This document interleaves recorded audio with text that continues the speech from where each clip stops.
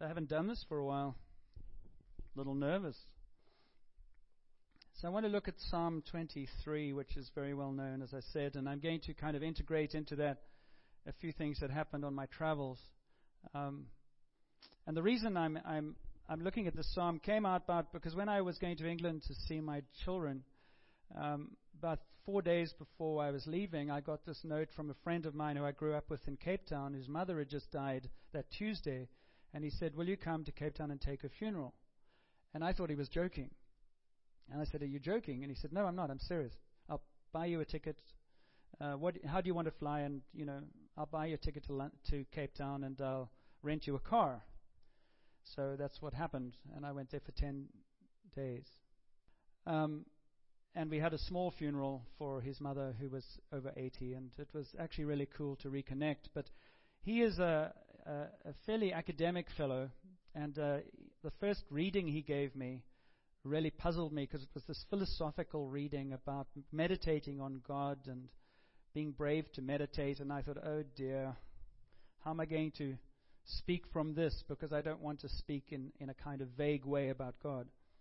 And the thing that really frustrated me in the reading, that actually in the end he couldn't remember sending me, was the passivity of God. That you reflect on God, and then there's a lot of spirituality in our world where you reflect on God, or God is whatever you want him to be. And God apparently is this guy who has nothing to do with anything. He doesn't speak.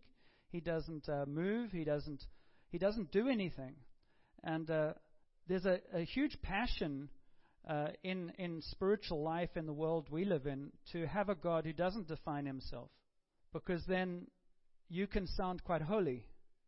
Because you say, I'm very spiritual, I do these things, but the God who I worship, he doesn't actually say anything. In my opinion, that kind of God is just a creation of your own thinking. He's just a creation of whatever you want him to be. And then I looked at Psalm 23, and Psalm 23 is often read at funerals. And you read it, and it also can come across, very sweet. "The Lord is my shepherd, and I lack nothing, and he makes me lie down in green pastures. And he leads me beside quiet waters, and he refreshes my soul. And he guides me along the right paths for his name's sake, and even though I walk through..." You've heard it, right? I'm teasing you a little bit. And the thing that we kind of miss is that's what David wrote for a sheep that follows the shepherd with great obedience. And the thing about the psalm is that God is very active. The shepherd is very active. The shepherd is very involved. And I think of David, who wrote the psalm, and he was a boy. You know the story. He was a shepherd boy himself. He was very young when Samuel came around to anoint the king of Israel, and all his brothers were taken out and showed to Samuel, and he said, "No, it's not him, it's not him, it's not him." And then eventually they kind of said, "Well, we have the runt of the family, and he's out looking after sheep. It couldn't possibly be him." And they bring him in, and it is, of course, David. And David had been a shepherd, and he said, I have killed a lion and I've killed a bear. And then when the people of Israel were trembling before Goliath, he said, "How dare that uncircumcised Philistine speak like this to us?" And he went out and said, "I will trust my God and I will do it." And he's the one who then, a very strong man's man, says, "The Lord is my shepherd. The Lord is my shepherd. I need a shepherd. I'm not trustworthy without a shepherd." Because sheep wander all over the place. You read anything on sheep, or even horses, I believe. Horses can go into grassy areas and start eating the wrong kind of grass, and they get diseases. And the sheep can go, they don't know when to stop eating. And the Bible is full of references to sheep and how we are like sheep. We are like sheep have gone astray. And the shepherd is somebody who is very involved with his sheep.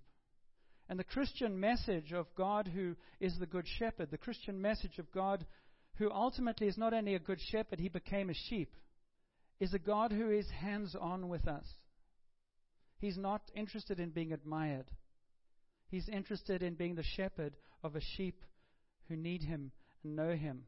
And I'm going to go into a difficult area. I think sometimes we underestimate the world in which we live. And so I think sometimes we think that we're stronger than we are, and we're more able than we are, and we're confident, but we don't realize that in our confidence we're drifting into lostness. So one of the things I did when I was away was I went to Poland for 3 days, and I visited Auschwitz. I just want to show you some pictures, and then we'll just reflect on that. But Stephen's very good at using this new technique, but I'm not so good, so I'm going to do it from the back here and just comment on it. I went to Auschwitz and Birkenau. They're 2 concentration camps about 40 minutes outside of Krakow. This is the entrance to Auschwitz. It says, "Work is freedom." And this is what happened 70 years ago. And people who were in the towns next to Auschwitz didn't have a clue what was going on. Auschwitz was the largest Nazi German concentration camp and death camp. In the years 1940 to 45, the Nazis deported at least 1,300,000 people to Auschwitz.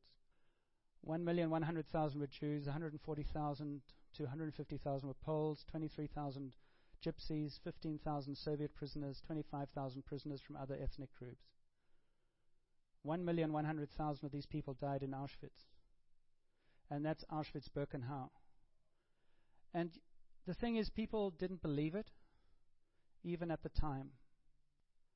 This is a first group of children, and there's a woman with a child. They're walking down to the gas chamber. They were told when they arrived that they were going to have a shower, and they were often tired and dirty and thirsty, and they were told they were going to have showers, and then they were going to have something else happen. And so these children were taken off into these kids would have been dead within a few hours. This was one of the most disturbing pictures. If you imagine the whole length of the stage in front of you, with a pile of shoes from the roof, the back ceiling where the ceiling meets the wall, down to the front of there were 2 sides of a bungalow the length of this church, with these shoes in them. And then even worse was one side was full of human hair. The scale of it is just, there's no words. This was just, they had a wall full of some of the people who had died. This woman is called, I don't know her first name, Czesława Bernard. She was a Pole born in 1917. She was deported on the 7th of the 10th, 1942, and she died on the next month, 19th of November. And there were a million of these people. Many of them were children. Many of them had experiments done because Mendel, the doctor who worked in Auschwitz, was trying to find a way to make women sterile so that in 2 generations the whole Jewish nation would be wiped out. This is the one gas chamber in Auschwitz that is standing. They would go into this room. Apparently, they had to, strip naked and go into this room. And apparently, some of the times the children would go in carrying their toys. And what they would see was this is like a shower portal in the ceiling, and then there were also these square holes in the ceiling, and those were through which the Nazi guys threw Zyklon B, I think or A it's called. It's a highly toxic poison, and it would basically vaporize and kill them within 20 minutes. And then they would be cremated in ovens, and eventually it got into outside fires. I'm showing you this because it's where I went, but I'm also showing you because this is what it's like when sheep don't have a shepherd. This is the entrance to Birkenau, a very famous picture. You go through, the trains went in here right at the end of the line where the gas chambers. And they had 4 of them here. This was a killing machine, this whole camp. Thousands of people lived here. They came into the trains, and then they would get off. They would get sorted. Those who were healthy could go into housing, but 2/3 of them would be straight to the gas chambers. And somebody said, but the Birkenau is huge. There are thousands and thousands of people living there. And they said, well, those are the remnant. Those are the ones that couldn't be killed straight away. And they had plans to build another camp. But as the Allies came in, basically the Germans blew up this is a gas chamber. They would go in one end, take the clothes off, and then go into the shower area. And then the Jews, the healthy Jews, would have to come in and cut off their hair, take out their teeth, and then they would be burned. And they had worked out a whole way of doing open air cremations to make it more efficient. And this is where those who lived. There would probably be 700 in this one block, and they would live in this kind of condition here. There were 4 to each area, so there's almost 100 in this picture. Tiny little areas where they were housed. When Jesus talks about, he looks out over people, and he looked out of a crowd, and he said they were brokenhearted and they didn't have a shepherd. I mean, I was saying, Lord, how do people get to this place where you can actually process men, women, and children and kill them? And it's happening all over the world. How you do it is you actually put people into a group and you objectify them, and then you absolutely just say this is who they are.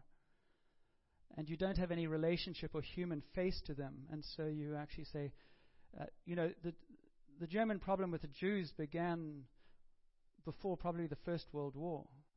And then the Germans were so ruthlessly beaten down when the First War was won that there was resentment that built up. And then Hitler thought that the Jews were responsible for everything. But there was sickness in the whole thing that just grew and grew and grew.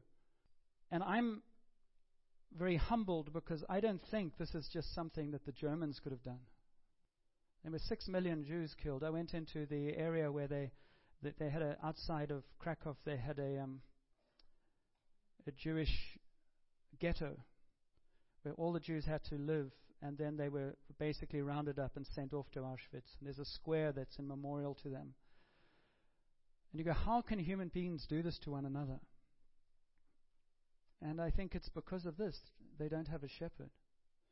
And when you don't have a shepherd, it's the fittest to survive.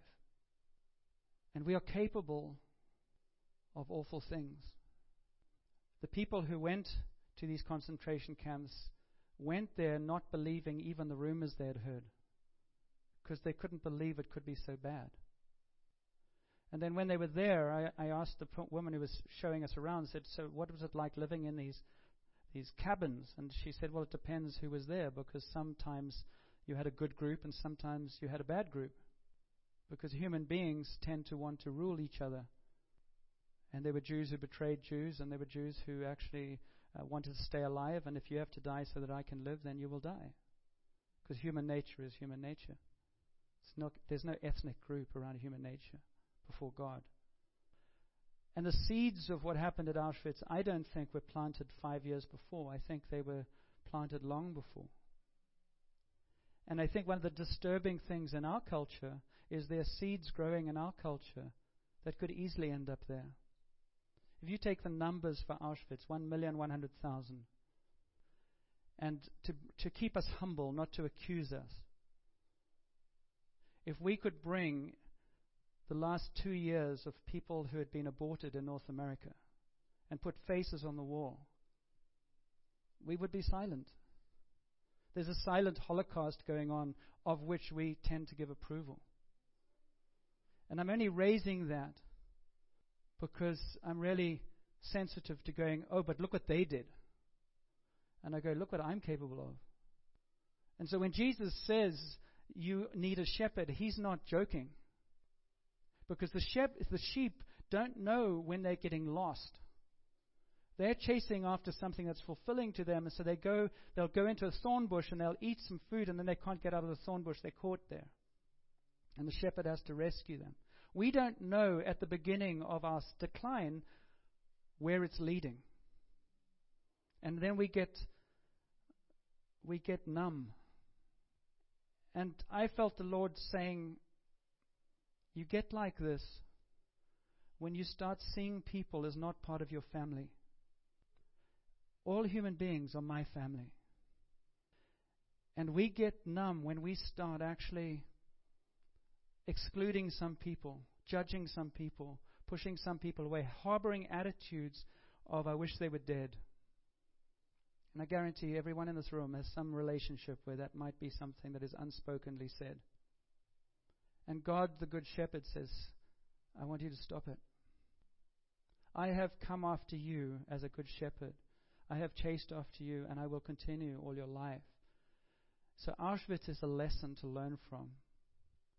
It's a terrible lesson to learn from. But then Herzegovina, in Bosnia, I was talking to a friend. They gave the children chocolates and they took the men off and they killed them. That's 25 years ago. The massacre in Rwanda was not a genocide. It wasn't an organized thing. It was one by one. People were just killed because it was a racial thing of, you're not my tribe. And I just think that sometimes we minimize how deeply impregnated with sin we are, and how God is wanting to redeem us and continue to make us whole.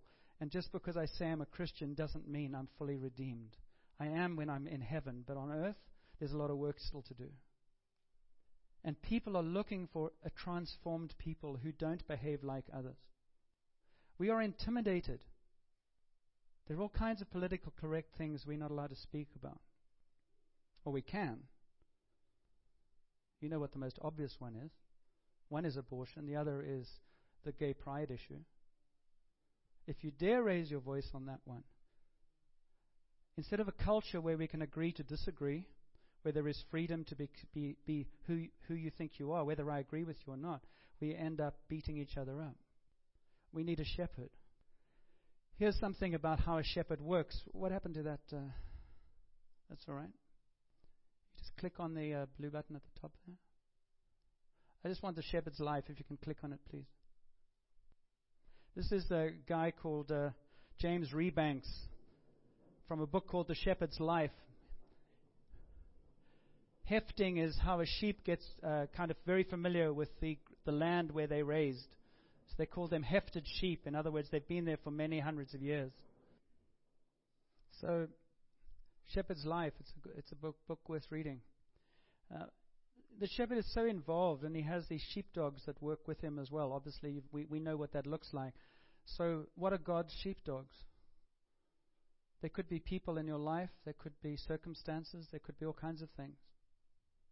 But the one thing that happens with sheep, and where this thing is really irritating for some of us, is that when a sheep is on its own, and this is my pet little platform, when a sheep is on its own, God calls it lost. And whenever the shepherd actually finds a sheep, he brings him back to the flock. There is no, I am the shepherd of one sheep. I am the shepherd of sheep, and my sheep need one another and walk with one another. And maybe need to get hefted, which means bonded together. You see, in our day and age, we have sheep who says, I don't feel like going there, and I don't like that sheep.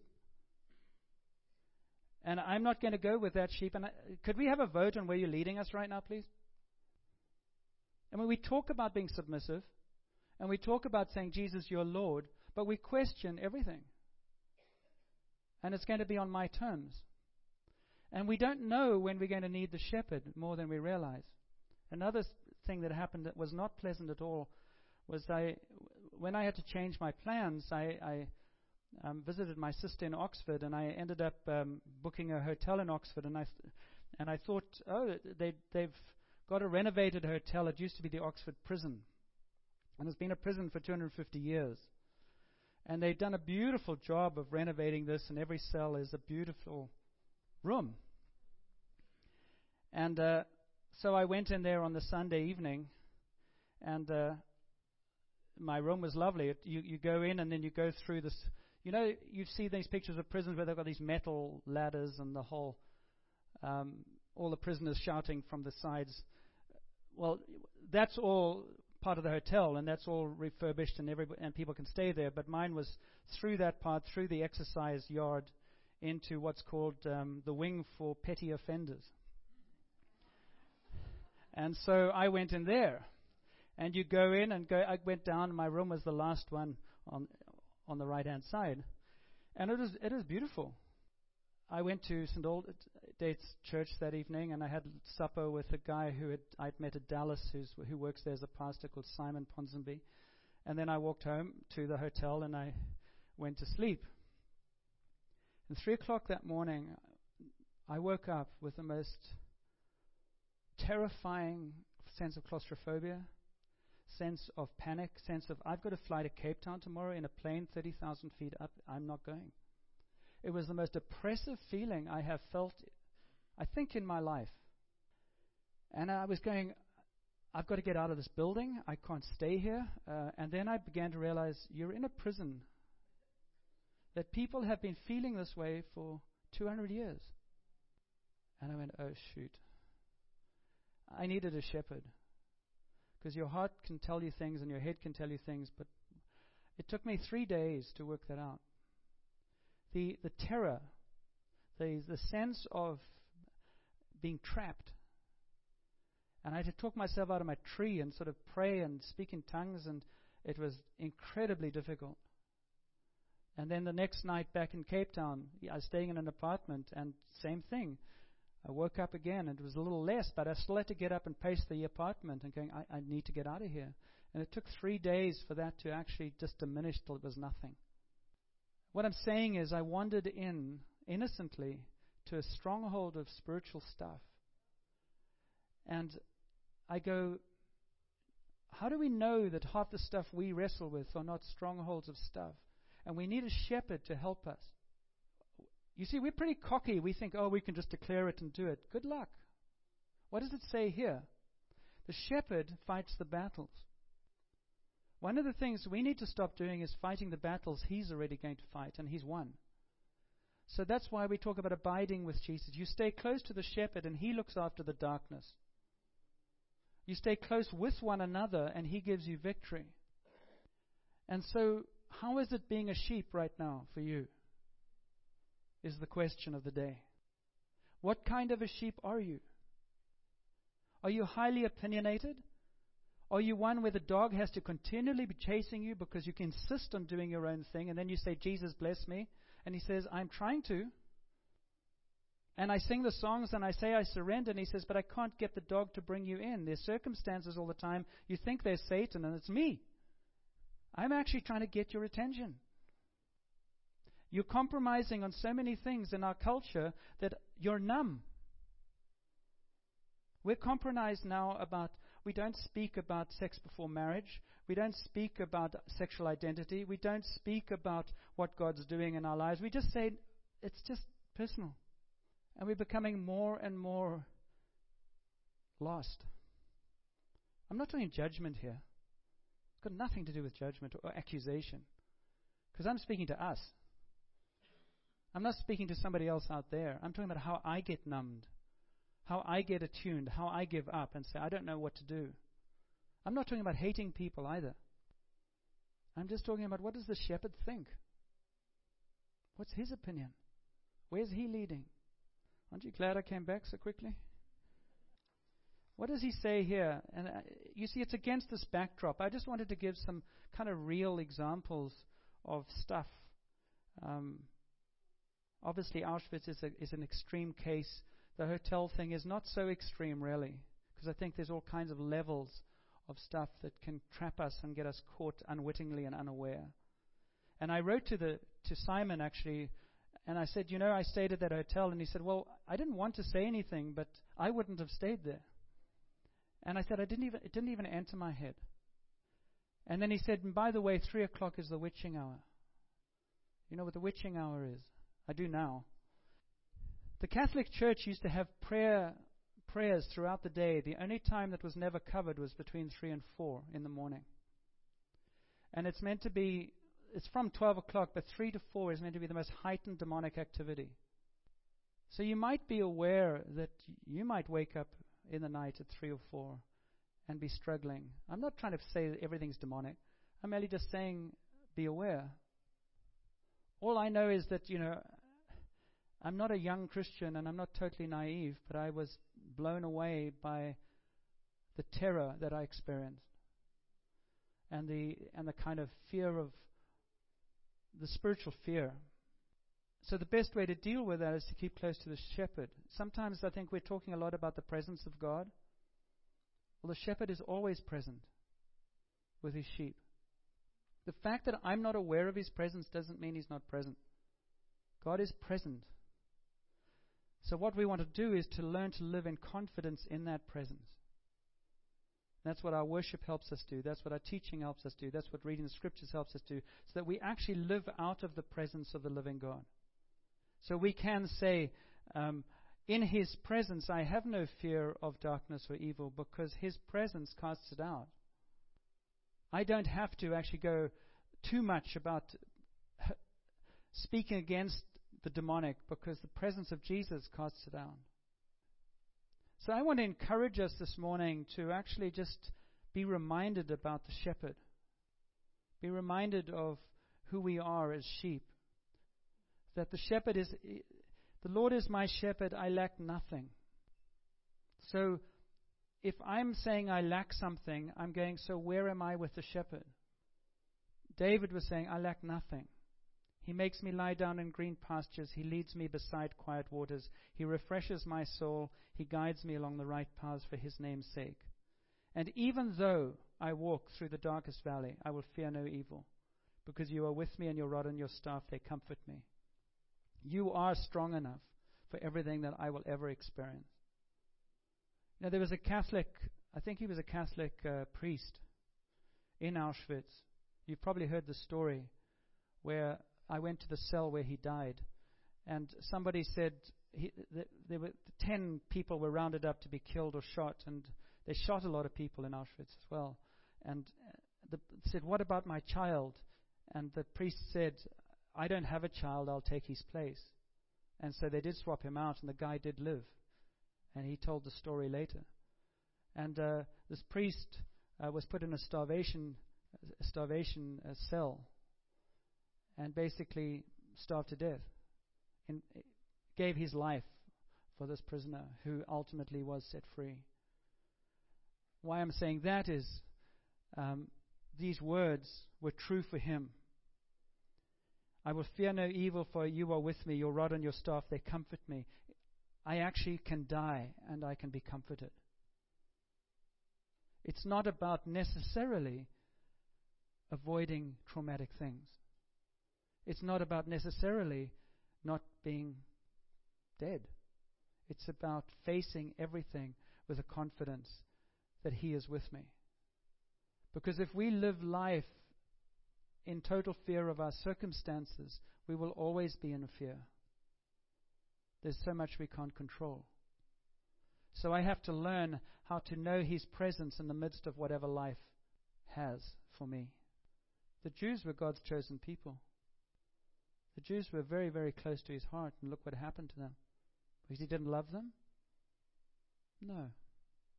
Because this is a world in which Jesus came to take the sins of the world upon himself. It is a very violent place. It's a very, very corrupt place. It is a very dangerous place. And God is calling a people who know his presence and know his love and know his power to bear witness to another way of living, no matter what happens around them. Sure, you prepare a table before me in the presence of my enemies. You anoint my head with oil, my cup overflows. Surely your goodness and love will follow me all the days of my life, and I will dwell in the house of the Lord forever. What does God do? What does the shepherd do? He provides, he guides, he protects, he prepares a table.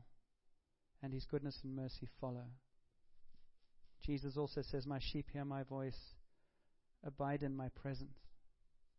We're going to sing a song, and it's going to be a quieter song this time. It's going to be a time for just allowing God to minister to us. You know, as the shepherd, as the good shepherd. Where are there relationships that need to be addressed? Are we shutting people out, or are we calling them names like not Auschwitz, but stepping stones to that? Are we selective? And in terms of family, How big is our family? Do we only have time for our blood relatives? Or because Jesus lives in us, do we realize that the whole world is our blood relative? Do we need to expand our vision of family? That nobody who we meet is not my brother or my sister, potentially. That nobody we come across, nobody we hear about, nobody in this world is anything other than a brother or sister in Jesus. They might not have met him yet, but that's his heart for them. Because in me, I can just categorize people. I grew up in a country of apartheid where blacks were blacks. If you didn't meet them, you didn't care. In Canada, it's Native Indians, or it could be some other group. It's easy to take a group of people and actually then just slay them by your prejudice without any knowledge of them. And I believe under the Spirit of God, He would say to His people, and that is us here today, stop it. Enough. I don't have any agenda by what I'm saying, by the way. It's just some of the things that I've been reflecting on and thinking about and challenged by. God, I don't want to be prejudiced. I don't want to brush people aside. I don't want to be a sheep that's wandering off. I need a shepherd, and I need other sheep around me to help me. What's God saying to you about your life with Him and those around you?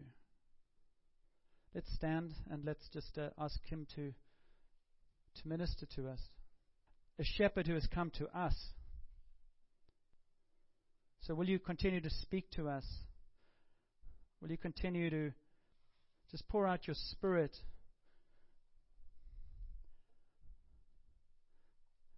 Some of you know the song. I wrote it when I was in a very tough time, and I had gone away from the shepherd for a long time, and I'd fought him. And eventually, I remember standing in my room and writing the words that you should be my father and I should be your child. And I just cried for 2 weeks because I felt found